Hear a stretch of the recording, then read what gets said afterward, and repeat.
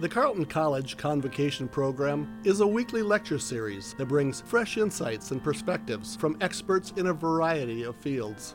The program has a rich history dating back several decades. The selected convocation speakers assist the liberal arts mission of centering thoughtful conversations within education and beyond.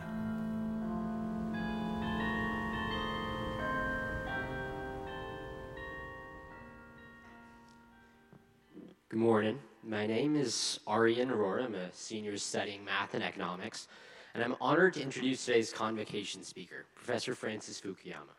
Professor Fukuyama is the Olivier Nomelini Senior Fellow at Stanford University's Freeman Spogli Institute for International Studies, the director of Stanford's Ford Dorsey Masters in International Policy, and a professor of political science at Stanford.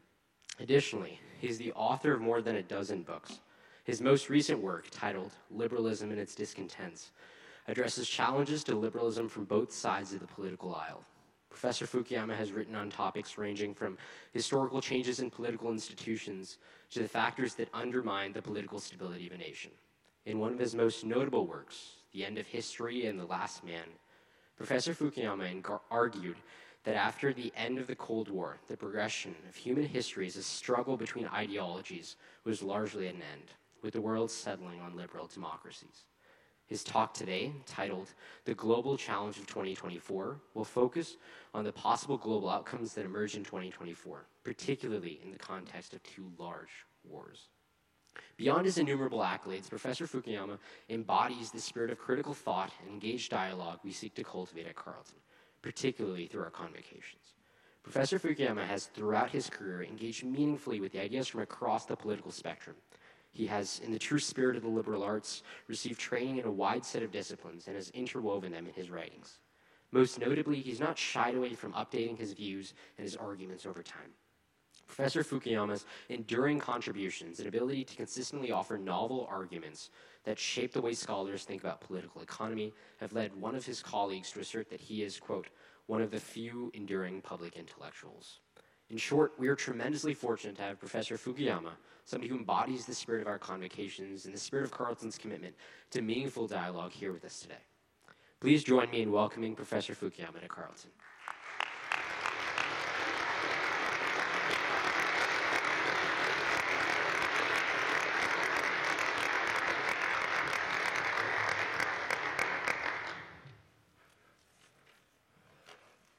So thank you very much for that very nice introduction. I'm really pleased to be here at Carleton. You know, my father was actually ordained as a Congregationalist minister. I don't think he ever preached, however, to quite as magnificent a chapel as this one, and so I'm very honored to be able to talk to you today about the year 2024 that we've just entered into. So it's a cliche to talk about the coming year as being decisive, as being potentially one of a turning point in human history, but I'm afraid that that is probably going to be true of this coming year, because there are a lot of decisions that will be made and a lot of events that will unfold that could lead the world in very, very different directions by the time we get to the year 2025. Just to begin with, there are going to be a lot of elections all over the world in some very important countries. Taiwan just held an election in which the candidate of the Democratic People's Party won. This is the one that is less friendly to China, so China takes a great interest in that outcome. But there are elections that will be occurring in Indonesia, Sri Lanka, South Africa, Mexico, Britain, and then probably the most important of all of them, the election in the United States that will happen this coming November. I'll have a little bit more to say about that a bit later in the talk. But this comes against the background of two ongoing hot and very brutal wars. The first one, the Russian invasion of Ukraine, that next month will enter its third year. This is a war that's been extremely costly for both sides. Perhaps 300,000 Russians have been killed or wounded. We don't know the number on the Ukrainian side, but it's certainly in the hundreds of thousands. And it is a war that has been going badly for Ukraine over the past 6 months. It started out in a hopeful way because Ukraine was resisting Russia successfully. They were much more skillful in military operations and strategy than the Russians. But the most important development has been the ending of American assistance, military assistance to Ukraine. And at the moment, it's simply become a matter of the Ukrainians running out of ammunition because they have not been adequately resupplied to defend themselves. And this has big implications for the broader security of Europe because this war was really never just about Ukraine. It was really about the order that had emerged, the democratic order that had emerged in Europe after 1991, and the desire of Russia to overturn it and restore something like its dominant position before that time. The other war, of course, is the one that is going on in Gaza. It began with this terrible terrorist attack on October 7th, but now has led to an incredible and really unbearable level of casualties among Palestinians in Gaza. What worries me particularly about this conflict is that there's no clear endpoint or outcome that would seem to guarantee any kind of ongoing stability. We had for a long time put our hopes in a two-state solution where both the Israelis and Palestinians would have their own state. This hope ended really, and it has been opposed by this odd combination of Hamas on the one side and the Netanyahu government in Israel on the other. And so it's not clear that there is a vision that anyone has for how to end the conflict in a way that just minimally satisfies any of the interests of either of the parties involved. And there are obvious dangers of escalation, which we've already seen in the attacks by the Houthis on shipping in the Red Sea, followed by British and American strikes. But you can all see the possibilities for other countries being drawn into an extended conflict in the Middle East. All right, so that's, I think, our immediate worries, but it comes against a broader background of what my colleague at Stanford, Larry Diamond, has labeled the global democratic recession. The years between 1991 and, let's say, the financial crisis in 2008 were ones of unparalleled American hegemony in virtually all aspects of power, military, political, economic, cultural. But that has been reversed really since the end of the first decade of the 21st century. Freedom House, which is an organization that keeps track of global democracy, has noted lower levels of aggregate democracy throughout the world for 17 consecutive years in its annual Democracy in the World report. This is both quantitative and qualitative, so we've had setbacks in a number of new democracies, Myanmar, Tunisia, Nicaragua, and the like, but also major changes in some of the world's oldest and biggest democracies, particularly India and the United States. You've seen the consolidation of two great powers that are not just authoritarian, but see increasing concentration of power in a single individual. In the case of Russia, you may remember those pictures of Vladimir Putin at the beginning of the Ukraine war, sitting at the end of a 30-foot table opposite his defense minister because he was so worried about getting COVID. But he is really the only decision maker in that country, and those are the conditions under which you can do things like launch a bloody, hopeless war that kills a lot of your own people and weakens your own power because you're not taking advice or getting information from anyone else. Something similar has been going on in China. China had developed what I would call a pretty well institutionalized, though authoritarian system in the first 30 years after its reform began, in which a Chinese leader could not single-handedly make a decision affecting the whole country. But since Xi Jinping's rise to power in 2013, the old institutions have deteriorated. China used to have term limits, 10 years, and the entire senior leadership would turn over. That was rescinded at the last Party Congress, and the collective leadership that had really guided China through the first generation of its reforms has been replaced by the decisions of one individual. And I think in both the Russian and Chinese cases, you can see that this is a grave defect in authoritarian government because no one single individual has the wisdom and the knowledge to actually make good decisions. So you get the Ukraine war, you get zero COVID, you get very poor policies coming out of that kind of leadership. Now, the other big development that's occurred is the rise of populist nationalism in many countries, Turkey, India, Hungary, and the United States. So what is populism?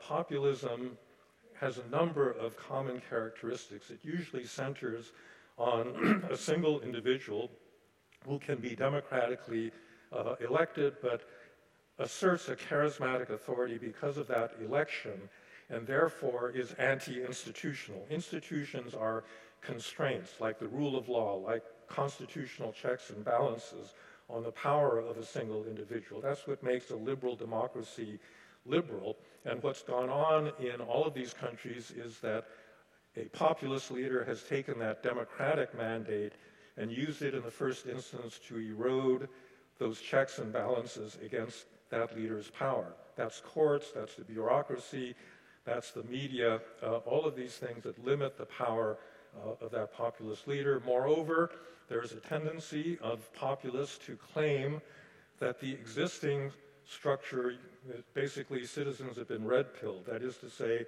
the existing media, institutions, leaders, corporations are all part of a larger conspiracy organized by shadowy elites behind the scenes to take power away from ordinary people, and therefore the system as a whole needs to be really destroyed in a kind of revolutionary fashion. So this is not traditional conservatism, this is something far more radical. Now, there's been a lot of discussion over the last several years about why this kind of populist nationalism has arisen. I would say there are several categories of explanation. The most straightforward one has to do with economics and globalization. We have gone through a period of intense interaction in the global economy that's led to the outsourcing of jobs, to the reduction of the opportunities of a lot of working class people in rich countries that have lost jobs and opportunities, to rising middle classes in other parts of the world. So that obviously has created a degree of inequality that has bred a lot of resentment. Part of globalization, however, is also cultural.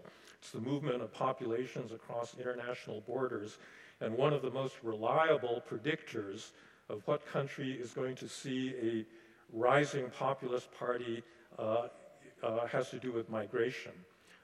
The right-wing parties in Europe all got their start because of the Syrian civil war and the million or so Syrians that settled in Europe in the year 2014. And similarly, the southern border in the United States has been an ongoing source of backlash against the existing system that has permitted this kind of migration and therefore cultural change. But there's other things going on as well. Technology has played a huge role. In the 1990s, when the internet was first made available to ordinary people, we thought that this would be a big boon to democracy because information was power. Now people had access to whatever information they wanted, and in fact, that is the case. It's remarkable the amount of information you can get. The problem is the quality of that information. We are now living in a world where basically anyone can say anything they want. Everyone can be their own publisher, and sure enough, that's exactly what they have done. And instead of the elite institutions like the 3 television networks or the legacy print media that used to control the kind of just factual information that people got, you now have many different sources, a lot of them not necessarily originating in your own country, that will tell you whatever you want to hear.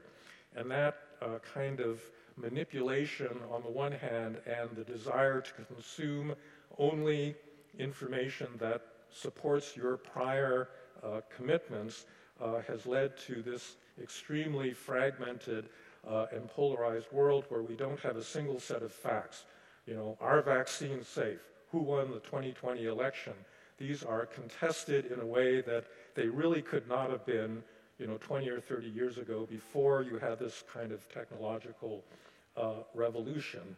And then, you know, you finally have, I think, generational turnover, which has led to people forgetting what an alternative to a liberal democracy really looks like. People have had not any recent experience of severe conflict or of authoritarian government, and therefore they can assert that, you know, the American administration is a tyranny, the EU is a tyranny as bad as any communist tyranny that had previously existed, because they actually never experienced those alternatives in their own lives. And this has led to critiques of liberalism from both the right and the left, and people saying we need a post-liberal order. Liberalism is something for my generation. You baby boomers thought of yourselves as liberals, but we're beyond that now. On the right, it's because liberalism doesn't provide as strong a sense of community. You know, we're all the same ethnicity, or we all have the same religious beliefs, and that's what gives us our strength. You can't do that in a liberal society. And on the right, on the left, you have complaints that liberalism is hypocritical. It claims to treat everybody equally, but in fact you have gross inequalities that remain in every liberal democracy, based on race, based on economic background, based on gender, based on any number of other characteristics. Now, I'm going to give you 3 reasons, because I think it's important that people remember why a liberal society is better than an illiberal society. So let me just go over them. Let me go over them quickly. The first reason is a pragmatic one. Liberalism is a means of governing over diverse societies. Liberalism got its start in the 17th century at the end of Europe's wars of religion. After the Protestant Reformation, Europeans spent the next 150 years killing each other over whether they were Protestant or Catholic, or which particular sect of Protestantism they belonged to. Something like a third of the population of Central Europe got killed in the 30 Years' War as a result of that sort of sectarian conflict.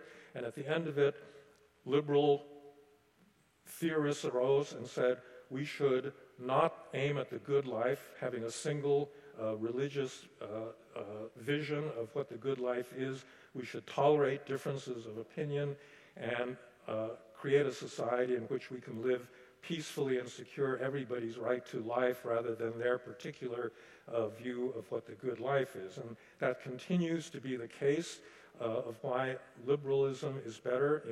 In India, for example, you have an extremely diverse community that is diverse religiously, by sect, by caste, by region, by language, and you now have a populist Hindu nationalist government that wants to change that country's national identity to one based on one of India's religions. And I think this is a formula that has led to violence in the past and is likely to lead to violence in the future. All right, that's the first reason. Second reason is a moral reason.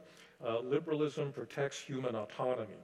The basic premise of liberalism, and by the way, by liberalism, I don't mean liberalism in the American sense of left of center. I mean liberalism in the classical liberal sense as it emerged, you know, out of the cauldron of European politics a few centuries ago. Liberals believe that all human beings, qua human beings, deserve a certain minimal degree of respect for their existence as free and dignified people, and that this is not something that is given only to certain subgroups of people based on their race, ethnicity, religion, or other characteristics. And in that respect, liberalism has a moral component. It protects an individual's right to make the most fundamental choices in their lives. And the final argument for a liberal society is economic. Because property rights and the right to engage in commercial transactions is protected in liberal societies, they've also tended to be the most prosperous societies in human history. Even China, after its reform began in 1978, was able to get rich because it implemented a liberal economic agenda in which people were allowed to engage in market transactions and hold on to the wealth that they created by starting businesses, by running farms, and so forth. And that remains the case to this day, that liberal economics is the route to modernization and prosperity.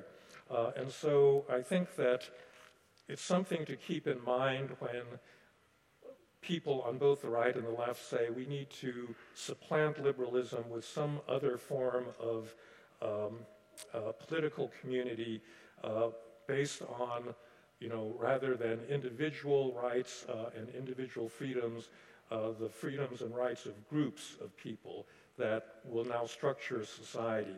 And that is a formula, I think, if you look at other countries that have proceeded down that road, and there are a lot of them, places like Libya, Iraq, Lebanon, Bosnia, that is not a comfortable way to organize a society and in particular to organize a democracy.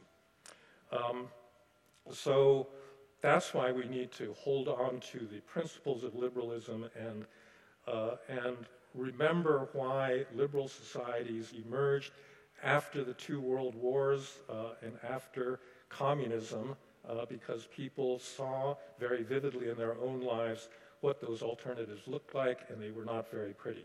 Now, I have to talk about the United States, because among the things that is going to happen in 2024 is the American election, and I think that by far that is going to be one of the most consequential decisions that will be taken because of the role that the United States has played in maintaining our so-called liberal international order and in being a model for other countries to emulate. And I think that that's why the choice that is in front of Americans will be particularly important. Now, I have to explain a little bit. As a Stanford professor, we are not encouraged to take partisan positions in public fora, and I don't intend to do this in any kind of a partisan spirit. And I think for a convocation, at Carleton, that's also not kind of an appropriate way to talk to you. But I do think that it's important to talk a little bit about the stakes in the coming election. Now, in normal democratic politics, you have contestation between political parties over policy issues. Should taxes be higher or lower? Should there be more or less regulation? What about foreign policy? Should we have intervened or not? These are the kinds of things that people in a democracy can have disagreements about, and arguments and deliberation, and hopefully there will be a deliberative democratic process that will lead to a decision by that community to, elect one party or the other. I'm afraid that in the coming election, the stakes are going to be a lot higher than simply are taxes going to be higher or lower in the future, although those are issues at stake. And that has to do with, I think, the threats to the liberal part of American liberal democracy that have emerged. One of the two political parties, you get about 30% of total voters and a majority of that party believing, for example, that the 2020 election was stolen and that our current president is there as a result of massive voter fraud, something that is not true. And yet you have, political partisans that are trying to deliberately undermine confidence in the fairness of the American legal system and the American electoral system. And you cannot have a successful democracy proceed under those kinds of conditions where that number of people fundamentally think that their system is illegitimate, and indeed think that the greater threat to their way of life is posed by their domestic opponents than by any authoritarian foreign power. And this is the kind of issue, I think, that is going to be raised in the coming American election. I make no predictions about how that's going to turn out. Your view is as good as mine, but it will be hugely consequential, and it will be consequential in foreign policy terms, because among the major choices that are going to be made will have to do with America's overall position in international affairs. The Republican Party had been isolationist up until Pearl Harbor. It went through a major conversion in the late 1940s where it accepted a major American role in supporting a liberal international order, and that posture has now reverted back to the earlier isolationism, and that is going to have huge consequences for NATO if the United States refuses to support its NATO allies or even withdraws from the alliance. It'll have big consequences in East Asia, where we have major alliance relationships with Japan and South Korea. And in general, that shift, that major shift in foreign policy is going to have destabilizing consequences for world order, in addition to the economic consequences of moving towards a more protectionist set of economic policies. So it's important what goes on here, and that will be one of the big decisions that will be taken in 2024. There are some reasons for hope. We've had elections in Poland, in Brazil, that have actually pushed back against this kind of populist nationalism, and so it's not a uniformly bleak posture. Okay, so that's the end of that sermon. I want to close on a more positive note and talk to you a little bit about the requirements of citizenship and civic engagement for you as students going to a college like Carleton.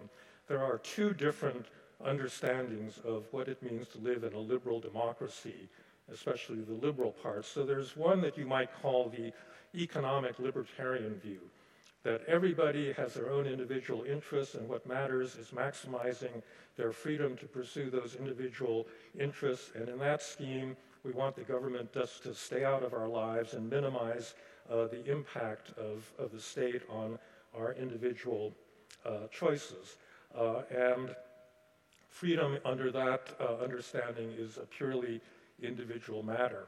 There's an older tradition that is sometimes labeled the Republican tradition, not Republican in the partisan, contemporary partisan sense, but Republican as in the sense of the Roman Republic or the republics of ancient Greece, in which there's an emphasis on the collective exercise of freedom. That is to say, no individual can be free if he or she is not part of a collective effort at self-government.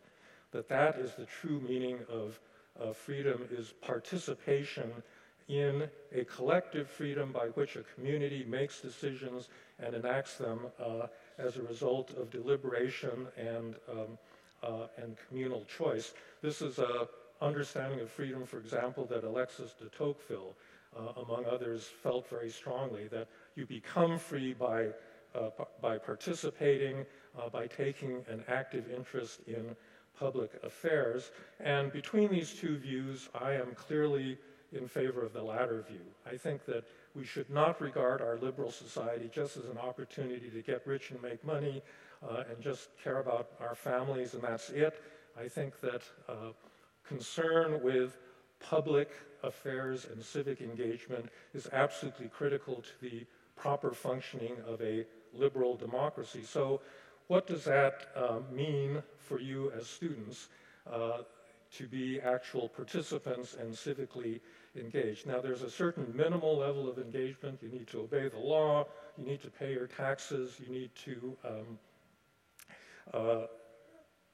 vote, in regular elections. But I actually think that true engagement requires something more than those kinds of minimal activities. And that really has to do with an attitude towards public affairs that is much more active than that kind of simple minimum.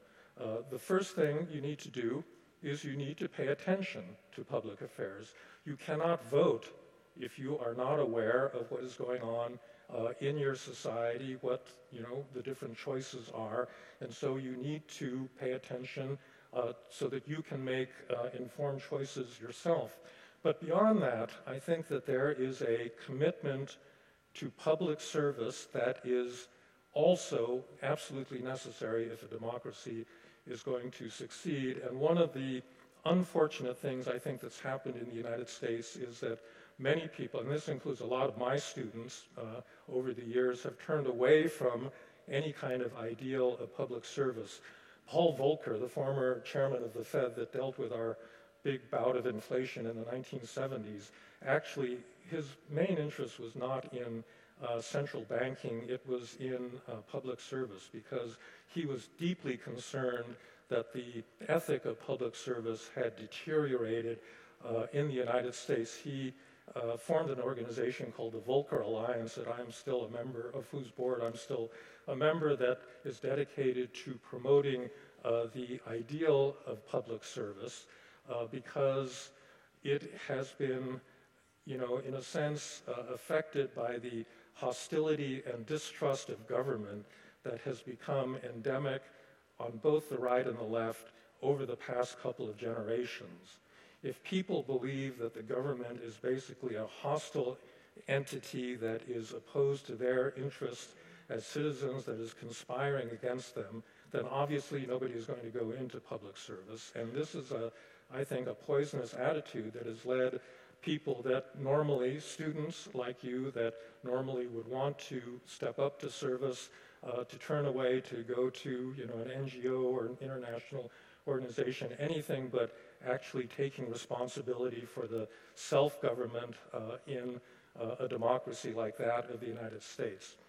So I hope that as you go forward in your lives, you're not going to take that attitude, that you will remain aware, engaged, informed, willing to engage with your fellow citizens in determining collectively what should be the proper policies and institutions that should regulate our common life together in this liberal democracy called the United States.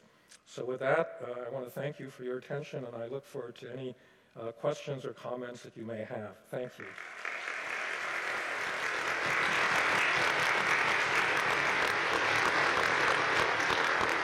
And I see, first off, thank you very, very much, Professor Fukuyama, for being here, and thank you for your questions. I see the hands are already popping up. Just a couple of things to say. Next week, we will have Ben Raines. Ben Raines is an environmental journalist, filmmaker, and adventurer. He is also the author of the book, The Last Slave Ship. As for the post-convo luncheon with Professor Fukuyama, we were full up until about a second ago, and I had one cancellation. So if you haven't RSVP'd, there's room for one. I'm probably putting myself in danger saying this. Please no stampeding, but talk to me afterwards. One more, that's it. Otherwise, we are full up. Okay, let's get to the Q&A. I think the very first hand I saw was right here.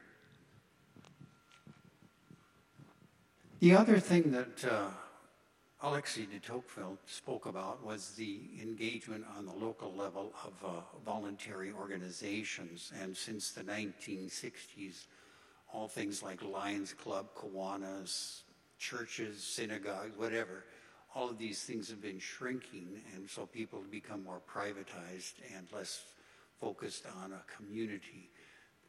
Bowling alone, amusing ourselves to death. It's even worse now with technology. So I would like to see that reversed, but I don't know if you have any thoughts about that. But Yeah. de Tocqueville, I mean, I've heard him twice, and every time this is where we have to be, what we need. So a couple of comments about that. Tocqueville did think that voluntary organizations were really important, what we call civil society, but he saw them as important as schools for democratic participation, and he hoped that people would do more than simply go to their churches and Rotary clubs and so forth, and participate more actively in the political system itself. Now, I was a big participant in the bowling alone debate that Robert Putnam started in the 1990s, and I would say that empirically, it's a little bit hard to know whether he was right or not. And the problem was he published that book right at the moment that the internet took off. And I think a lot of engagement then shifted from in-person engagement in your Rotary clubs and Lions clubs and so forth to online engagement.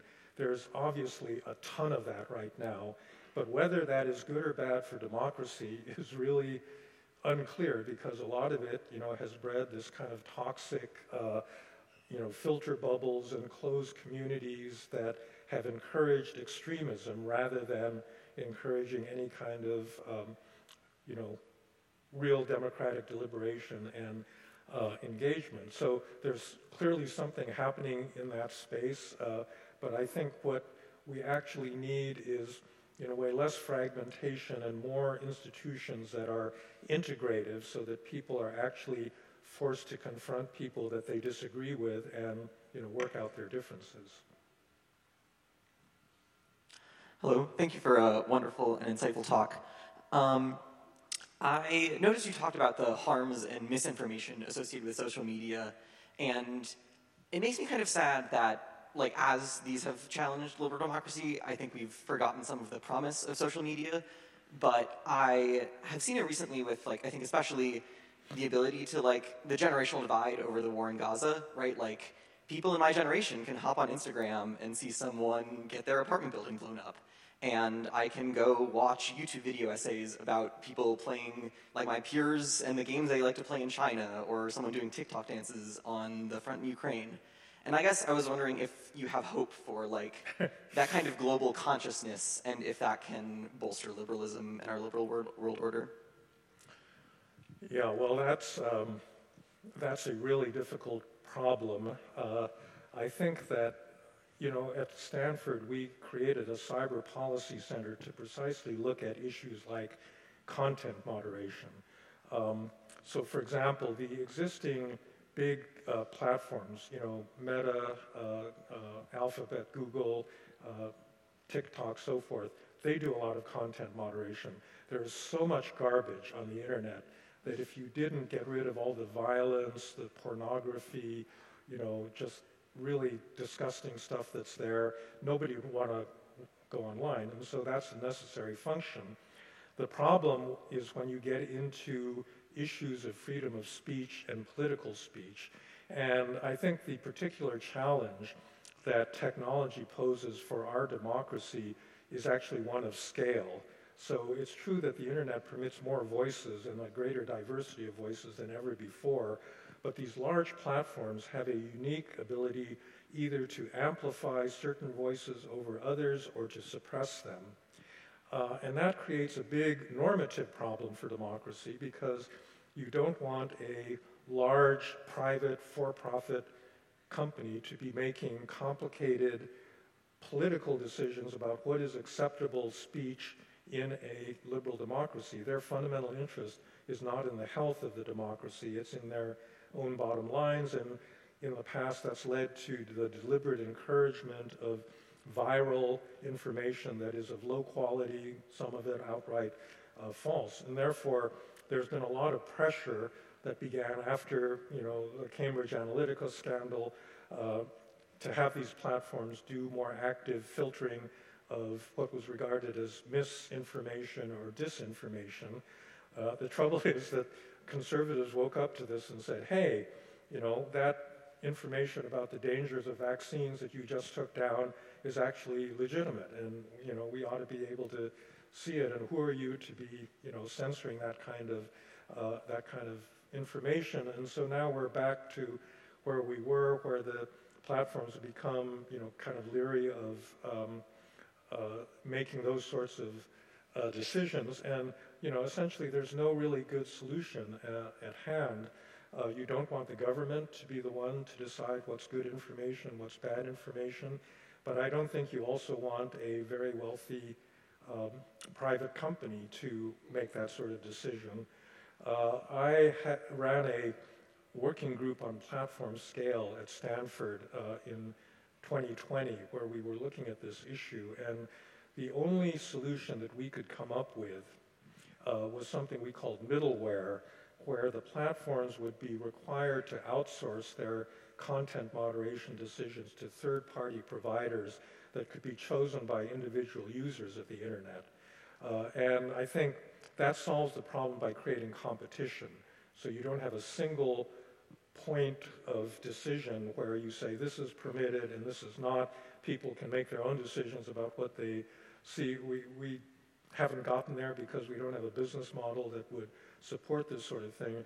I would say in general, it is a good thing if these big platforms are displaced by other competitors, because since you don't want a single point of decision making these decisions, it's probably better to have competition. And so if Twitter gets displaced by Threads or Mastodon or Blue Sky or something else, I think that's all to the good. I think that people ought to have a variety of places that they can go on the internet to interact. But in the end, you still have these economies of scale that give advantage to large networks, and unfortunately, we don't really have a good way of dealing with that, that problem of their political power. How has social media aided democratic backsliding? Well, I mean, it's promoted backsliding in this obvious way that it is much easier, in a 280-character tweet to say something that's shocking and extreme. And if your main criteria for success is the number of likes and the number of retweets, then that's going to privilege content that is not thoughtful, that is, like TLDR, too long, did not read. I mean, nobody wants to post that kind of content, but honestly, that's the kind of content you need if you're actually going to seriously engage with any set of ideas. And that gets back to this problem about Gaza, that you see a picture and you immediately react to it, and it encourages less thoughtful interaction. And I think that's really what's been the challenge of social media, that you can publicly take postures that your friends will see and get that kind of social approbation without having to do the hard slog of actually reading, informing yourself, deliberating, thinking carefully about what ought to be the proper attitude to take. I'm a borderline pacifist, but I do believe that the dropping of the draft requirement has really contributed to our country's polarization. I think that when everybody was required, when every male was required to serve, they were thrown together with people who were drastically different from themselves. And would it not serve the cause of bringing people to more civic engagement and public service if the government required 2 years of national service? And it wouldn't, I don't mean just military service, that could be one way, but people could work on infrastructure projects. They could work in schools, in really underserved communities. There would be so many ways to do it. But if that is a good idea, what are the odds of finding politicians who would actually sponsor such legislation? Yeah, well, that's music to my ears. I'm all in favor of national service. I think that actually, just in terms of military service, the draft was a good thing because it forced everybody into the military, and you wouldn't get into as many wars, I suspect, if your own child, was likely to get killed in that conflict. You'd think twice about intervening somewhere where that really wasn't a core national interest. So just in terms of foreign policy, that's probably a good thing. I think the military was one of the greatest avenues for upward social mobility for African Americans, for Hispanics, for recent immigrants. And so it, as a mobility institution, I think it's very good.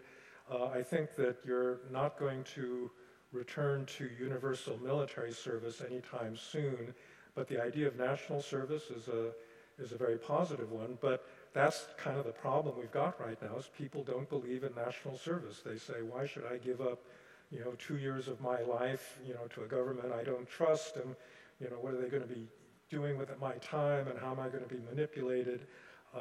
I don't owe that to my fellow citizens. And that's why I think you've got to have a kind of change in the overall culture, such that public service regains its dignity, that it is something that young people aspire to and want to do, and then the government can I suspect that you couldn't make it mandatory in this country, but you could certainly, that was the idea behind AmeriCorps, was to give people the opportunity to volunteer, but you could expand that and do it at a much larger scale, and I do think that that would be a very positive thing to restore, the dignity of service for a new generation of Americans. Yes, hello. You talked a little bit about China's development in the last 30, 50 years. And obviously they've done this with a kind of state-run capitalism. But capitalism has to be the backbone of liberal democracy. So how can we reconcile that it can, be the driver of some of America's biggest threats, but also absolutely essential to it continuing to be a liberal democracy? Well, look, capitalism is not the problem. You can't have a modern society without a market economy, without property rights, without the freedom to buy and sell, and that sort of thing. The problem is that if you just have markets and economic freedom without it being coupled to democratic politics, then it tends to breed a high degree of inequality. And that means that the really successful formula in the period after the Second World War was some form of social democracy in which you have a fundamentally market economy that produces jobs and prosperity, but it also is coupled to a redistribution of state that provides basic services like health care, pensions, and unemployment insurance, this sort of thing. And it gets more buy-in into the system because, it covers people that are the losers in the market competition. Now, in this whole period, the so-called neoliberal period in the 90s and early 2000s, a lot of countries moved away from that model of, social protection. A lot of them had to do it because those systems were too generous. And, there isn't a pension system in the world that is actually sustainable at the current moment because too many promises for, how the state would secure your future were made that really couldn't be acted on. And so, we need to correct those kinds of issues. But I think that if you do not have social policy that corrects a lot of the inequalities created by a market economy, you're going to be in big trouble. Paradoxically, that's a big problem in China right now because they actually don't have an adequate set of social protections to deal with, the aging of the population, to deal with a lot of educational and other kinds of social services that are needed there. And in their case, I think a lot of the interventions in recent years have actually been unhelpful because they've just been piling on investment in, real estate and housing that's kind of at the root of their current stagnation. So, you have to have state intervention, you have to have social protection, but it has to be sustainable and it has to be well targeted.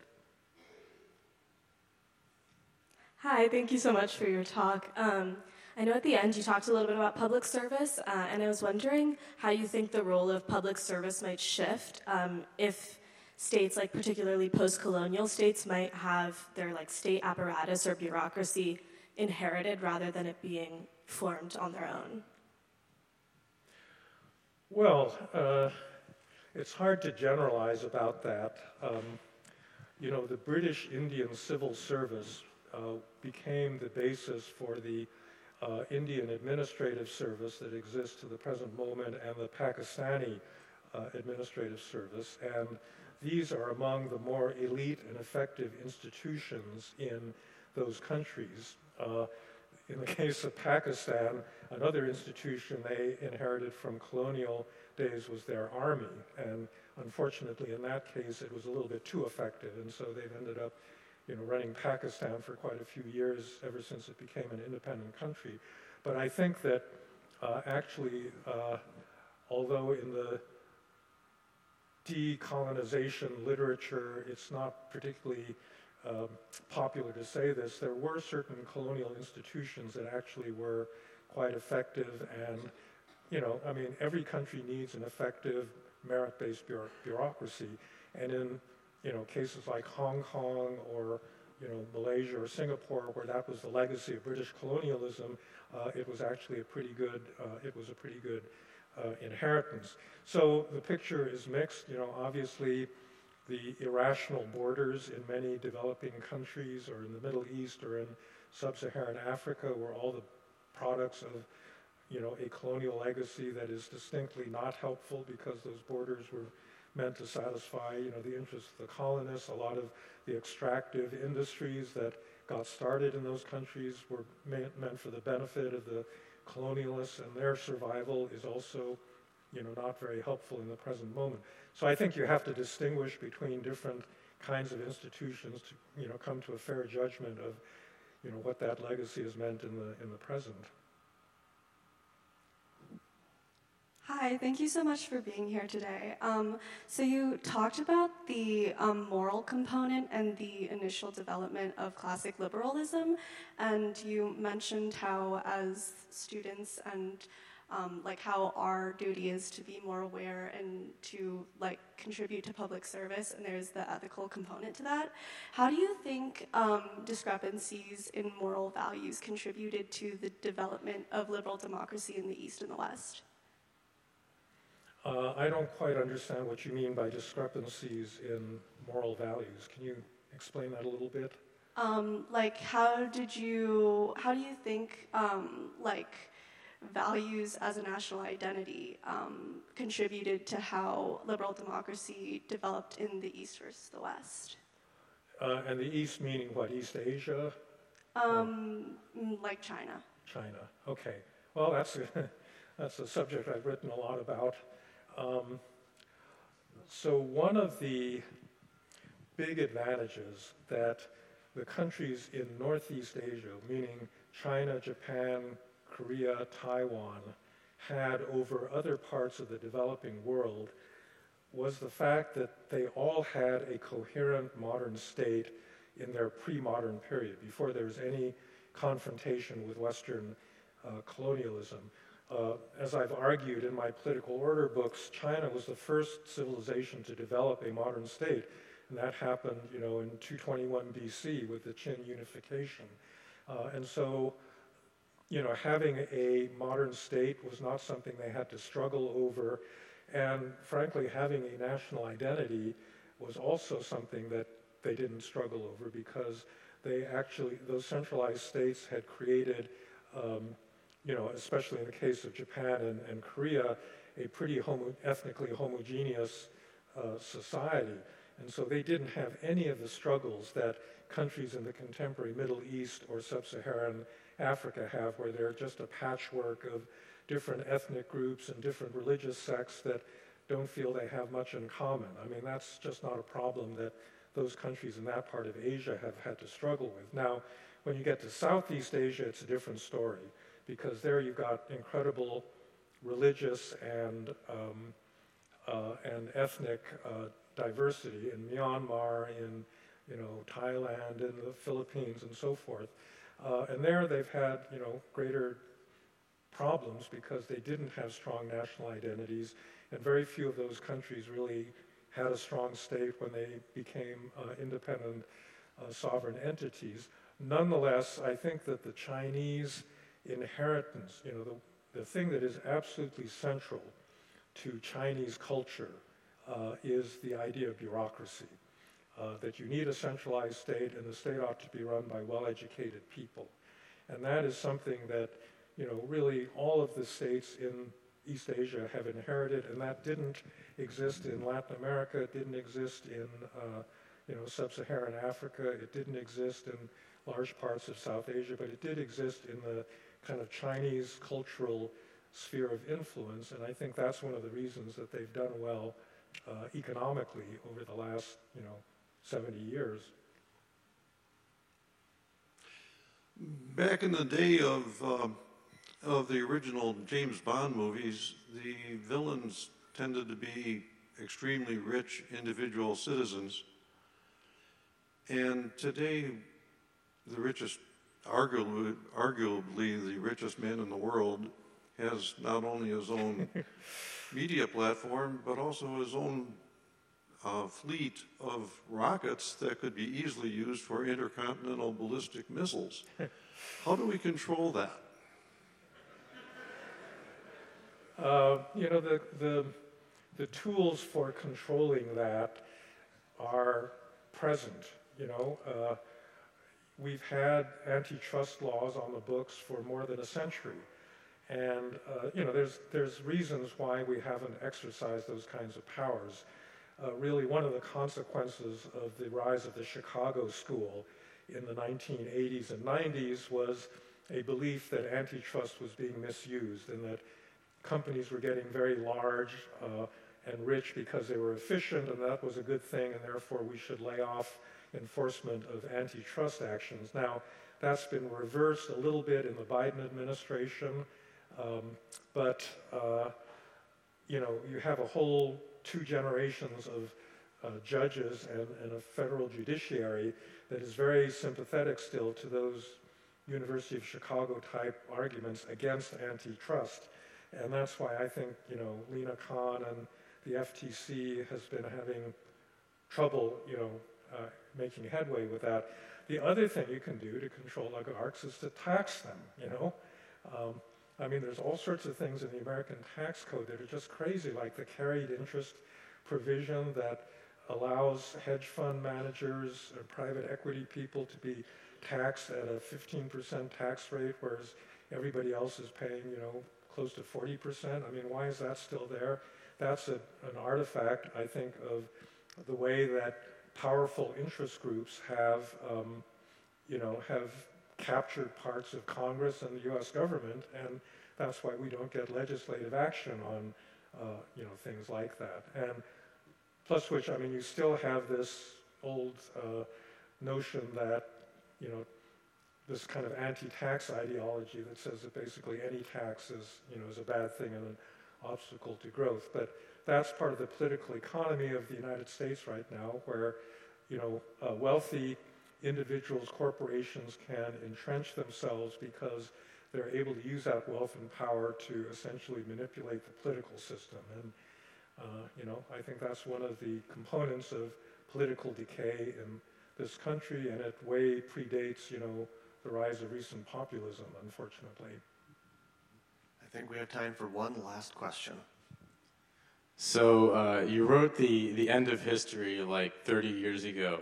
My question is, since then, has your conception of what exactly the liberal democratic end of history state looks like changed? Yes.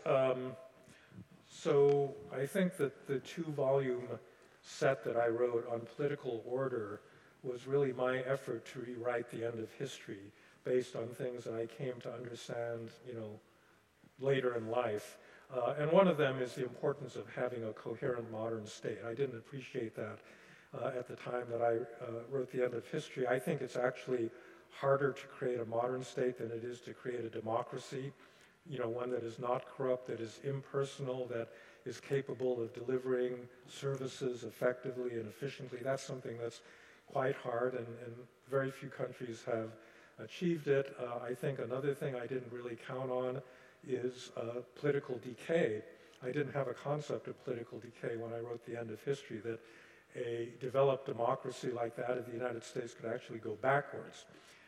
And I think we've gone backwards in ways that have been startling and very upsetting over the past, you know, couple of decades. So those, I say, were the major emendations that I have made based on, you know, my experience of events since I wrote that book. And you have to remember, I was only like 35 when I wrote that book, so a lot of stuff has happened subsequently. And on that note, we must conclude today's convocation. Thank you very, very much, Professor Fukuyama. Thank you all for being here.